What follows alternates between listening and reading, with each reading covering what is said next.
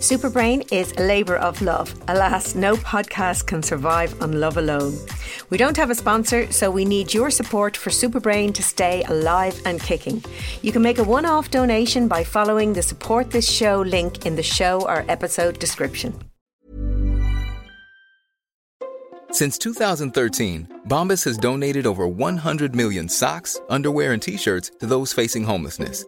If we counted those on air, this ad would last over 1,157 days. But if we counted the time it takes to make a donation possible, it would take just a few clicks. Because every time you make a purchase, Bombas donates an item to someone who needs it. Go to bombas.com/ACAST and use code ACAST for 20% off your first purchase. That's bombas.com/ACAST, code ACAST. Hello and welcome to Superbrain, the podcast for everyone with a brain. My name is Sabina Brennan and today's episode is coming to you from the Superbrain shed in my garden. So please forgive any less than perfect sound. Thanks to COVID-19, I am on a very steep learning curve.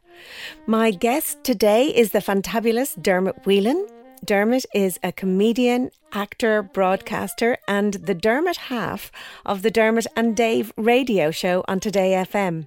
But actually, what I'm drawn to and why I want to speak to you today, Dermot, is that you are now a certified Masters of Wisdom and Meditation teacher. Yes, I am. As obnoxious as that title is, that's what I am. So that's what I am now. I'm a meditation teacher. I got that certification in California, so you can sense the Californian in it. But I am delighted. It's certainly a new string to my bow in the last few years, and it's something I'm getting enormous pleasure from. Am I right to say that your journey to meditation began when, despite having many things in your life to be happy about, you felt that a sense that your life lacked joy and that started to overwhelm you? It's like a slow drip that bit by bit you can feel that you are losing an essence of joy or an essence of yourself. So this chap who I was talking to was a very successful architect. He had his own business. He had just landed a massive city contract, which was going to see his company, doing really well for the next few years. He had a beautiful wife. He had the lovely kids. He had the lovely house. He had ticked all the boxes. So he was sort of at a loss as to go, well, I have all these things that society has promised me are going to bring me fulfillment. Yet here I am. I'm happy, but I'm not happy. And I think that's when we have happy, but we don't have the fulfillment side of it, that we can tick those boxes. And yes, we're not miserable, we're not depressed, but there's just something missing. And I think for many people, that's something that they can relate to, that maybe they remember a time in their life, whether it's real or just perceived, but that they were, in their minds, more joyful and more fulfilled, and maybe they had less. Maybe they weren't in that perfect relationship. Maybe they were single. Maybe they were traveling. Maybe they were independent. Whatever it is, meditation certainly for me was one of those tools where I was able to regain that sense of self, regardless of what I was doing professionally or in my relationships, that I managed to reconnect with that, intangible essence that was me. Now, it comes and goes. We're very fluid machines, and some days we can feel wonderfully fulfilled and connected to others and ourselves, and other days we can feel isolated and alone and not understand why. But certainly meditation for me put me in that place where either I was feeling more fulfilled or I was okay with the fact that at that particular moment I wasn't feeling it. Because I think what you say, and this is something that I think is very important. I mean, you had a job that you at this point in time where you started to feel that you lost yourself and lost your sense of joy, that you had everything, that you had a great job, a lovely family relationships. There wasn't anything in particular that you could say you were dissatisfied with, but somehow there was something that you said, as you said, that you weren't getting that joy, you weren't, feeling that connection with self. And I just, wonder about that, is that not somehow just a way for life to give us a nudge to say, right, you've done this, you've got this far, you can kind of do this with your eyes closed. It's pretty good. Now it's time to challenge yourself to do something more, something, that will give you that buzz again. Mm. Yeah, it is. But I think getting that nudge is so important as well. But a lot of us go too long without getting the nudge or giving ourselves the nudge. We do change, and our desires change, and our needs change, and sometimes we can just remain on autopilot. We're just on automatic programming, and when we do actually turn around to take stock, we find that maybe there's been this gentle erosion of what we believed were our distinguishing features of our personality, and we find that maybe we're a poor photocopy of what we thought was our true selves. And the more instances we can put into our day and our week and our lives where we get a chance to assess what it is we want and the kind of values we want to have, then the more we're going to have that sense of self, and we'll keep updating it, updating our I suppose it's our personality software, much like we would constantly update our phones. We don't want them to be running on old software. However, with our brains and our minds and our sense of self, as you well know, we often don't allow those parts of ourselves to upgrade or to refresh or to check in with them and go, okay, well, I'm not the same person I was 5 years ago. I'm the person I am right now. So what's important to me right now, given all the things happening in my life? What's important to me? Is my career as important as I thought it was? Is it the friends I used to have? Have I let go of great relationships with best friends and old pals that used to make me feel fulfilled? Is it spending time with my kids? Is that now more important to me than getting that next promotion? So unless we constantly check in with ourselves, regularly check in with ourselves, because we can become obsessed as well, but unless we allow that space to periodically just review what's important to us, I think we find ourselves that we're just on that train and it has drifted down a track, and we can wake up one morning and not be sure where we are.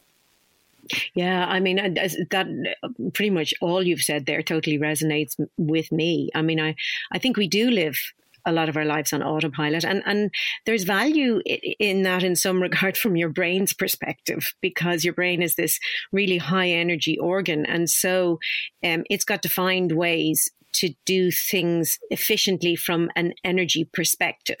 And that means that being able to do some things on autopilot without cognitively engaging uses up less energy. So that's why you can get up in the morning, you can get dressed, have your shower, go downstairs, make your breakfast, eat it on autopilot. Your brain can just do that without you consciously thinking about, I need to put my arm in through this sleeve, but it also means then you go down and you have a breakfast without consciously thinking about what you're eating. And so thankfully, we have an override button, which is, really our prefrontal cortex, our executive functions that can sort of, take that step back and an overview and go, well, actually, do you really want to be doing that thing every single day, or do we need to switch it up a little bit? And I think you're so right. I think we just, it's sort of lazy in a sense. It's easy to just keep on doing what you were doing to a certain point. But as you said, then sort of life begins to lose its luster and its excitement and its sense of purpose and joy. And also your brain will lose brain cells then, because, it only needs X amount to just keep chugging along on that train, that driverless train.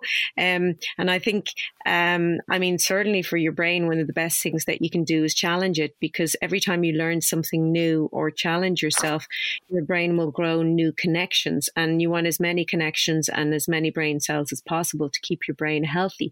So challenge is critical. And I'm totally with you on that around revisiting where you are and what you're doing, because even you can actively set goals.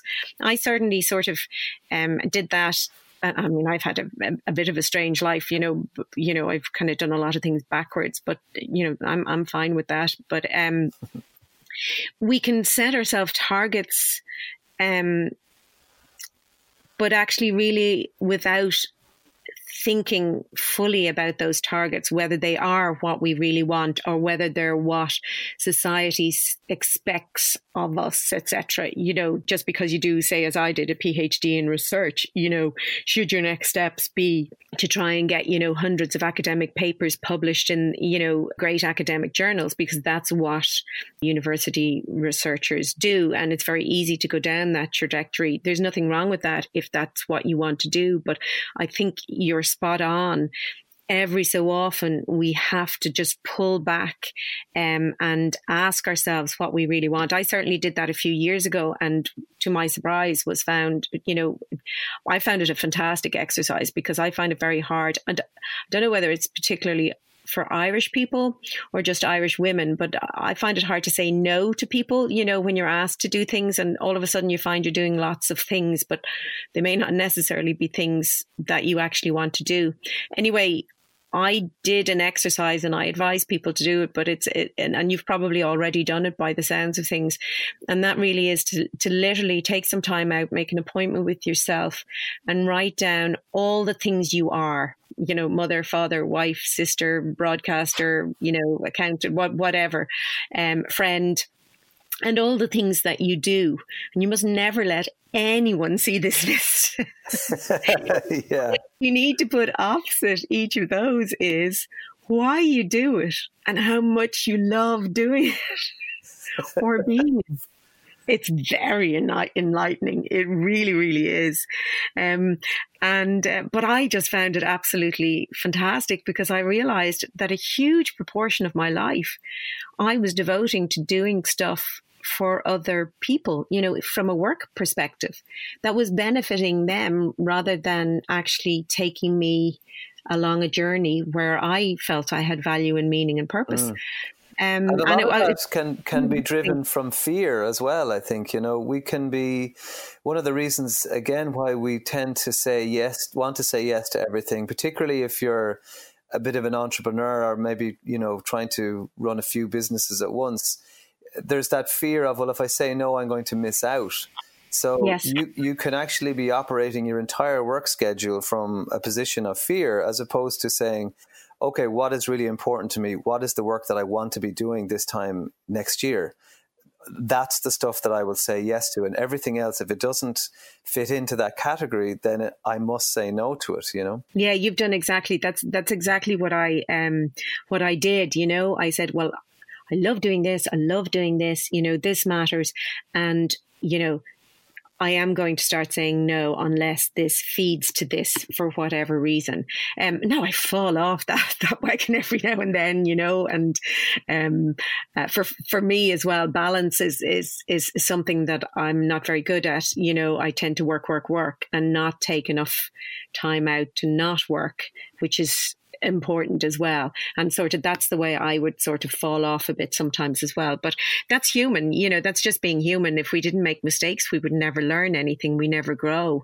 Making mistakes is actually, it's a funny way that we say it. Making mistakes is just learning. You do something, oh, that doesn't work out. We'll try this way. And we actually need to have, I think, much more freedom to make those mistakes. I think society can be a little bit cruel in a way. And that kind of takes me back again, in a way, to that sense of self, because I think the further you delve into it, you can start asking your questions around, well, is that a part of me that I've always felt is the essence of me? Or is that a part of me where I felt that other people like that part of me the most?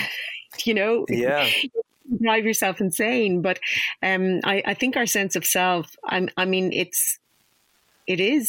it's constructed by our brain, and I think it's constructed from our life experiences, but also influenced by society, culture, significant people who have, impacted on you in a way. But I think that's really positive, because if it has been constructed, you can kind of deconstruct and reconstruct and sort of rebuild yourself in a way.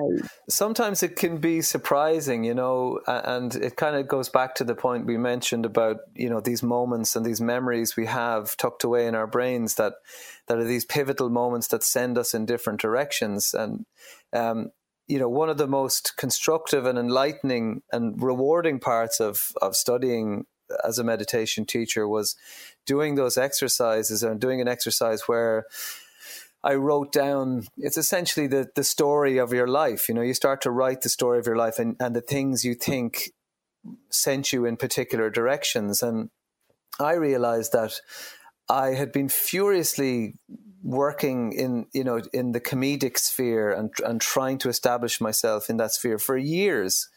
And it was as if I had been catapulted in that direction from these pivotal moments as a teenager. Maybe I was being picked on. I saw comedy as my defense mechanism and realized that, I'm kind of good at this. I can make people laugh. And that trajectory continued for decades, into my life. And without ever really thinking, hang on a sec, is this what the now version of me wants? So, yes. Am I still operating software that was written when I was 17? I mean, I just think that's so true for pretty much everyone. And I think that we live so long now, so much. There's room for, like, when it comes to career, as far as I'm concerned, there's room for at least 3 careers. Do you know what I mean? But it's like you're set on this path. Like childhood and teen years are they're so formative, but as you've just said, you change so much. And then why are you still going down that road when actually you know yourself better now and could make different choices? Yeah, but again, it's back to this automatic programming that our brain is so good at, and it's doing this really efficient job, as you say. But it reminds me of a golden retriever I used to have when I was growing up called Heidi, who used to run through the back garden, and she used to run exactly the same path, so much so that the grass was completely worn away, and there was no reason for her to follow that little path through the back garden every day. But that's what she did, and I'm sure the dog didn't think about it. It was just, that's what she was used to doing. So it always stuck in my head as a symbol for how many of us can just automatically follow the same path. I mean, a few months ago, I remember walking to my car in the car park after work, and I arrived at the space where I usually park, and it was empty, and I realized that I'd gotten the train. So, and you feel like a complete fool, but it's also a kind of a, wow, I am really on automatic pilot here. Do you remember one of my favorite movies of all time is Airplane, and that inflatable automatic pilot that that just inflated and sat there with this gormless smile on its face flying the jet, and that was its job, and I think we all become that inflatable airplane automatic pilot from time to time. And it's introducing exercises, whether it's meditation or whatever it is works for you, that question that process and question that behavior. And, you may find, I've always wanted to be a traffic warden since I was 11, and I still do at 40. Yeah. So that, great, keep doing it. You're doing what you love. But you may find that actually, I wanted to work in a bank, because I wanted something secure, because my home life as a teenager wasn't secure. But now I'm 36 and, those things aren't true for me anymore. So maybe there's an option for me to explore other avenues. Yeah, and it is about exploration. And I think exploration is a great word because it's exciting. It's not introspection. It's exploring, and it's looking at possibilities and looking at different futures. Many of us have those stubborn pounds that seem impossible to lose, no matter how good we eat or how hard we work out. My solution is PlushCare. PlushCare is a leading telehealth provider with doctors who are there for you day and night to partner with you in your weight loss journey. They can prescribe FDA-approved weight loss medications like Wegovy and Zepbound for those who qualify. Plus, they accept most insurance plans. To get started, visit plushcare.com/weightloss. That's plushcare.com/weightloss. One size fits all seemed like a good idea for clothes. Nice dress. It's a t-shirt. Until you tried it on. Same goes for your healthcare. That's why United Healthcare offers a variety of flexible, budget-friendly coverage for medical, vision, dental, and more. So whether you're between jobs, coming off a parent's plan, or even missed open enrollment, you can find the plan that fits you best. Find out more about United Healthcare coverage at uh1.com. That's uh1.com. I think it's empowering. I think an awful lot of people, go through life feeling that things happen to them, and without realizing that they have much more control than they think. I do think it doesn't help that we have so much focus on, certainly in Western society, on, money, as if money somehow makes you happy, and the research suggests that, obviously you need sufficient money for your needs, roof over your head and food and clothing. But actually, once you get beyond those basic requirements, there's no relationship between the amount of money someone has and their happiness. I think that's a very, very sort of important take-home message. Of course, if you're in poverty, if you can't, if you don't have enough to eat, money is hugely important and necessary. But once those needs are met, accumulating more money and more things doesn't actually make you inherently happy. They're nice, but it doesn't get at that thing that you were talking about, that sense of finding yourself, whatever that is. I don't know. I think it's more about a oneness. I mean, I don't know if you've ever come across the Japanese concept of ikigai, Ikagai. There's a couple of ways to pronounce it, but I know a few women who've met them in bars. Ikigais. That's exactly how I remember how to say it. He's an ikigai, because otherwise I can't figure out how to say it. Anyway, I kind of only read about it a couple of years ago, and after I'd written my book, and the reason it sort of sang to me is sort of the principle that I lived my life on, and then I think it's kind of nice when you discover something like that. Oh, that's kind of really an ancient Japanese philosophy, but it's kind of my philosophy. But basically, if you think of a Venn diagram and they talk about finding your ikigai, there's no equivalent word in the English language. Probably the closest you can get to it is the French, and I'm not a French speaker, but raison d'être, reason for living.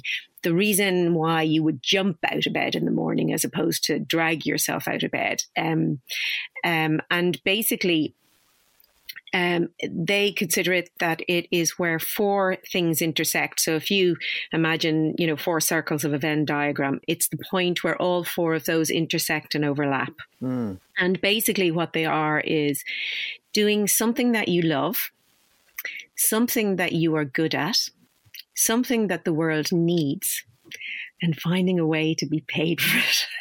Now, I think I've got the first three sewn up. Absolutely sewn up. The one I struggle on is the fourth. But you know what? It's probably the one that I can manage less with. Once I don't, well, who knows, after COVID-19, none of us have jobs for the moment.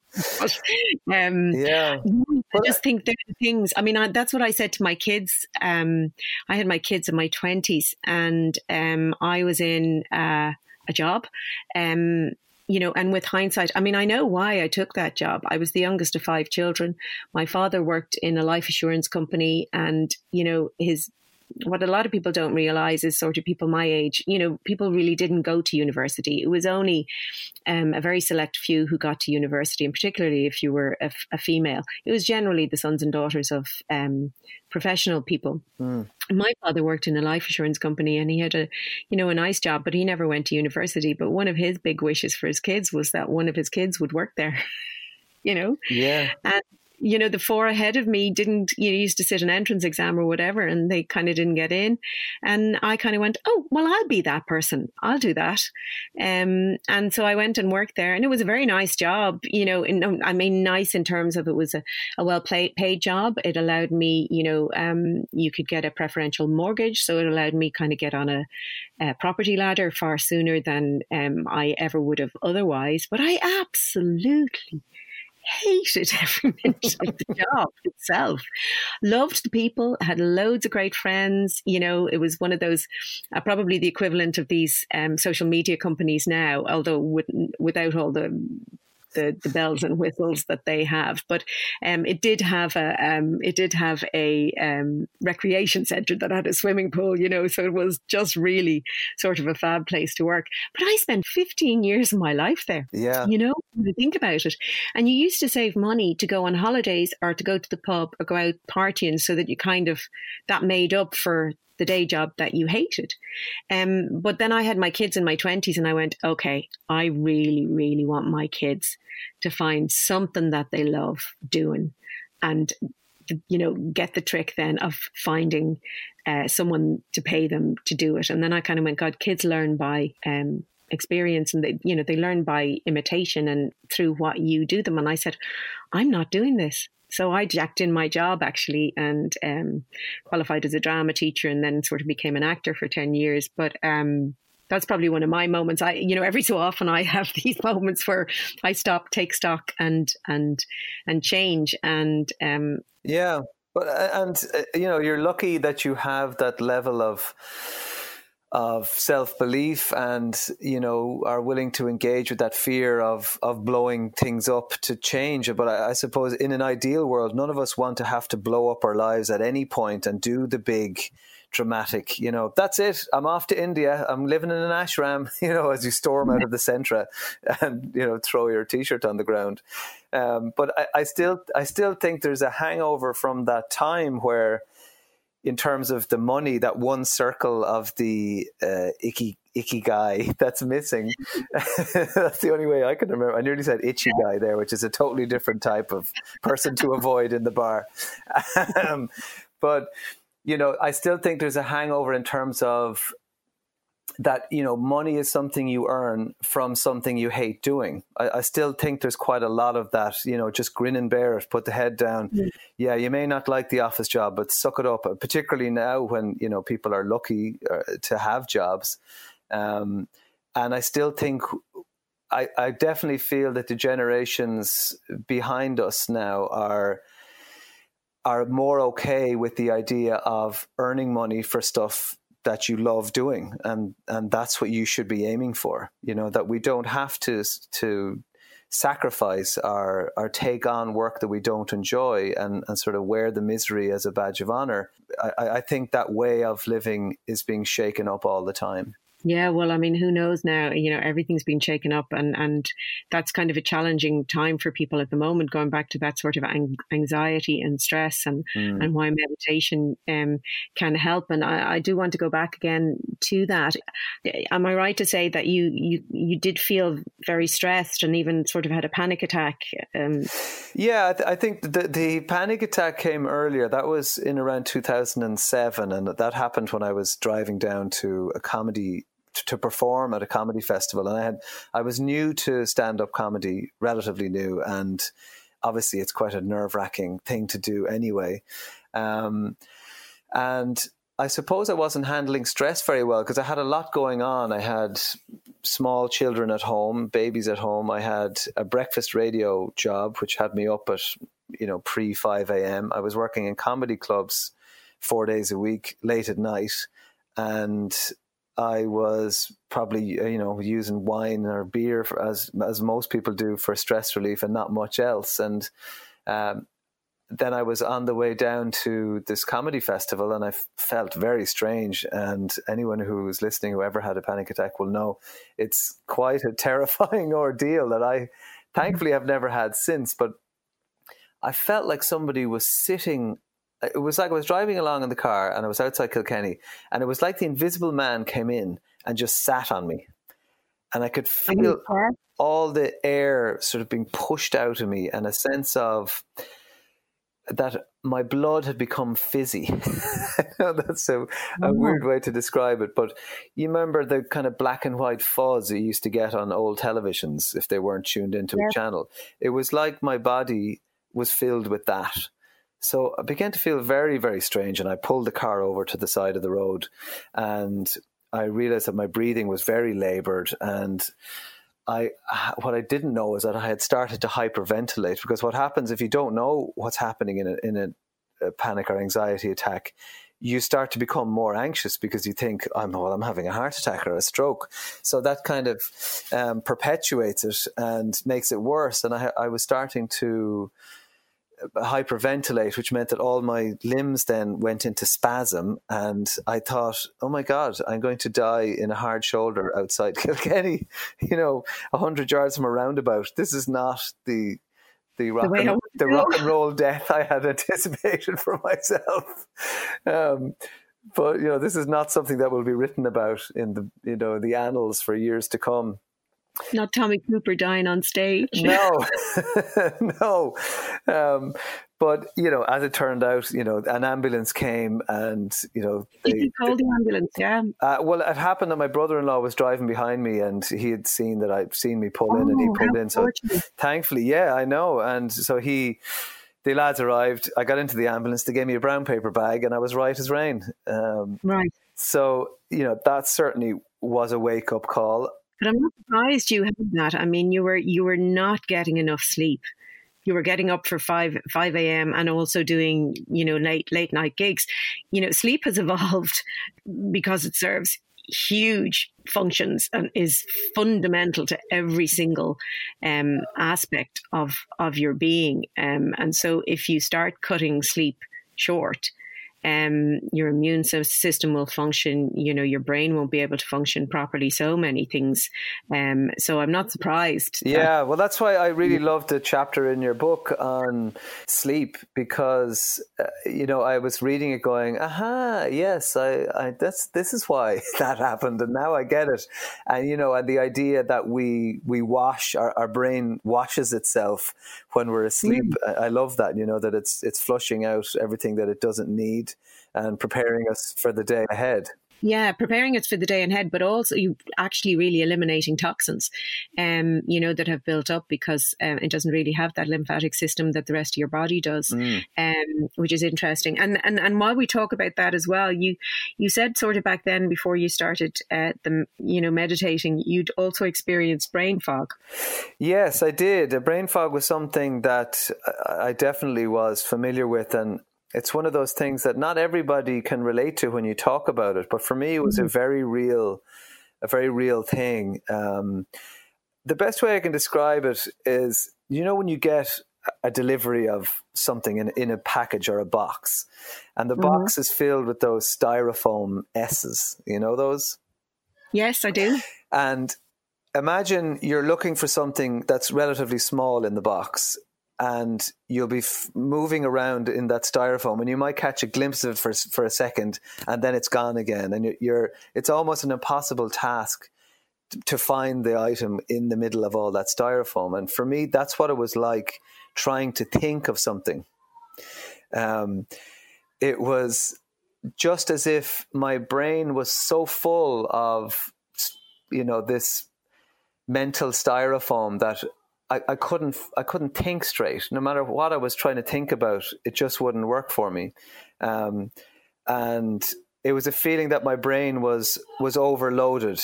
So what you said there, that description is absolutely, I'm actually writing a book now at the moment about brain fog. So I'm kind of fascinated by it and have delved into it. I have experienced it myself on a number of occasions in very different ways, but I've never heard it quite described like that. It's a very, very good description, because what I'm seeing there is then the more you delve into that box trying to push those bits aside, the more you've disrupted where the thing is. Yeah. Like you're going to be able to find it. Exactly. And, there's a sense that your brain is overloaded. It's like a sponge that is so saturated with liquid that it just can't take any more. And I remember the feeling of, if I get an email, one more email in, I think my head is just going to sort of detach and roll off my shoulders. And, with that, you get poor memory, like really poor short-term memory. That can be really embarrassing at times, so you keep having to ask, what are we doing again? What are we doing again? Yeah. And my radio job would demand that I'm on top of stuff and every second is accounted for. And, you know what you've just said, what you're going to say, and how you're going to say it. And when that is skewed, it can be very upsetting and actually can cause you anxiety in itself. It can make you stressed, even though the cause of it is stress, and particularly trying to schedule future events. If somebody asks you, hey, are you free on Thursday week?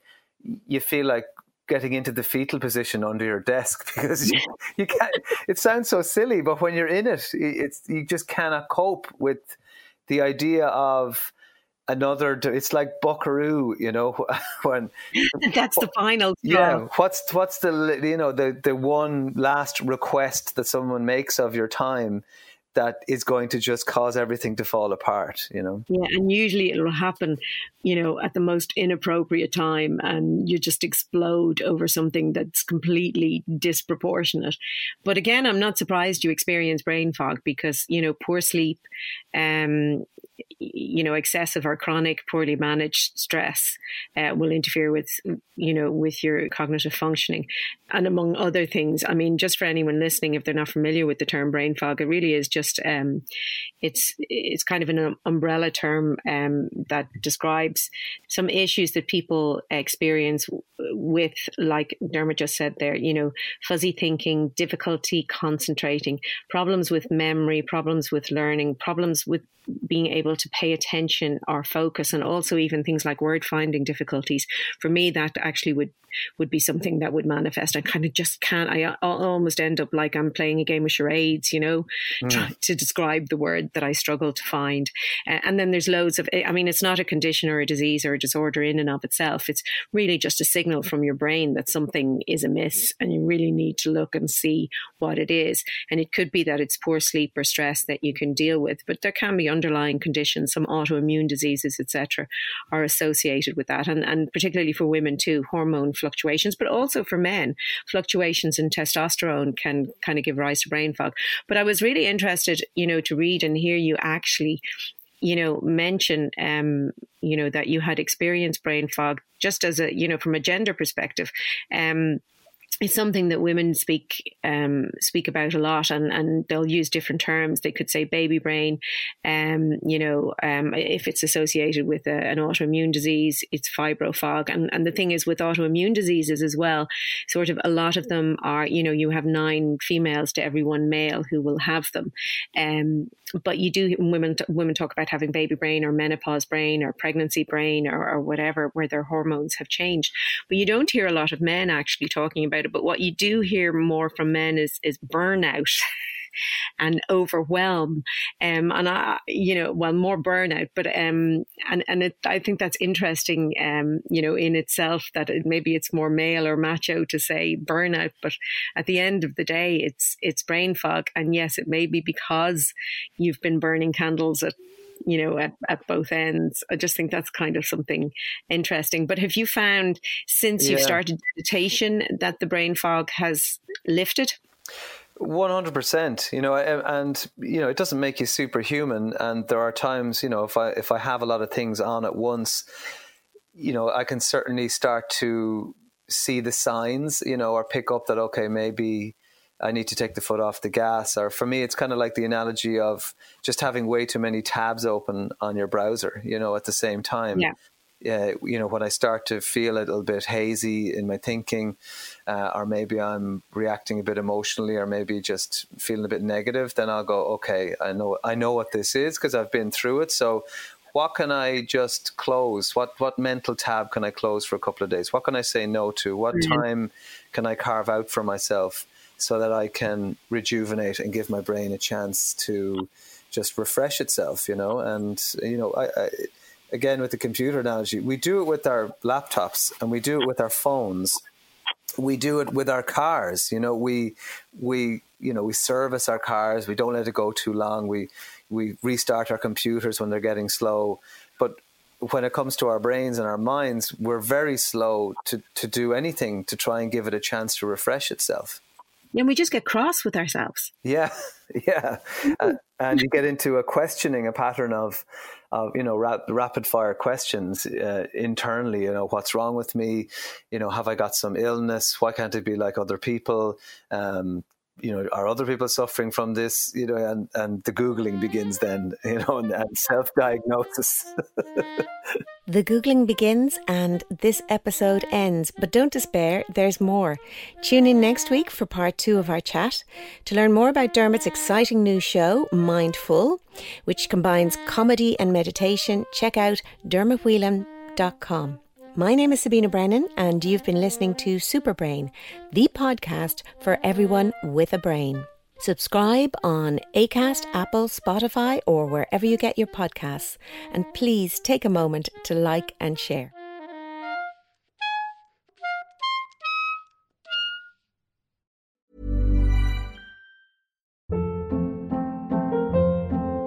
Hold up. What was that? Boring. No flavor. That was as bad as those leftovers you ate all week. Keke Palmer here. And it's time to say hello to something fresh and guilt-free. Hello Fresh. Jazz up dinner with pecan-crusted chicken or garlic butter shrimp scampi. Now that's music to my mouth. Hello Fresh. Let's get this dinner party started. Discover all the delicious possibilities at HelloFresh.com.